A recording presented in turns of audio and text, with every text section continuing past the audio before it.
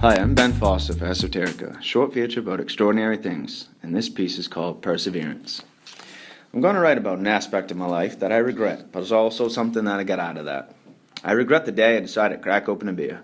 All the trouble in my life has been caused by my alcoholism. I pushed away loved ones, thrown opportunity out the window, and eventually lost years of my life in prison. After my releases, I found I had lost touch with society. I'd become alienated from the world.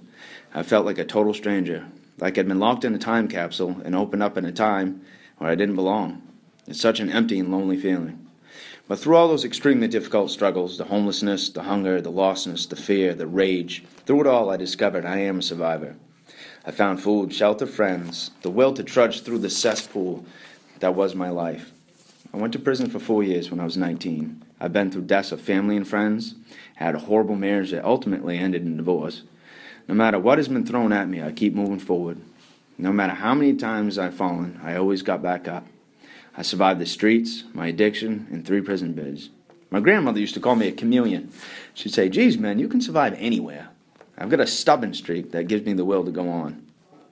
The struggles I've been through have honed my survival skills to the point that I don't have it in me to give up. I have the ability to face whatever comes my way head on, knowing full well that I've got the wheel and perseverance. My perseverance is riding shotgun. There's not a thing in this world that I can't make it through. There's not a place where I can't find a way to survive. By taking the paths I've taken, even though they weren't good ones, I have armed myself with the tools to survive that I never would have found had I taken different roads.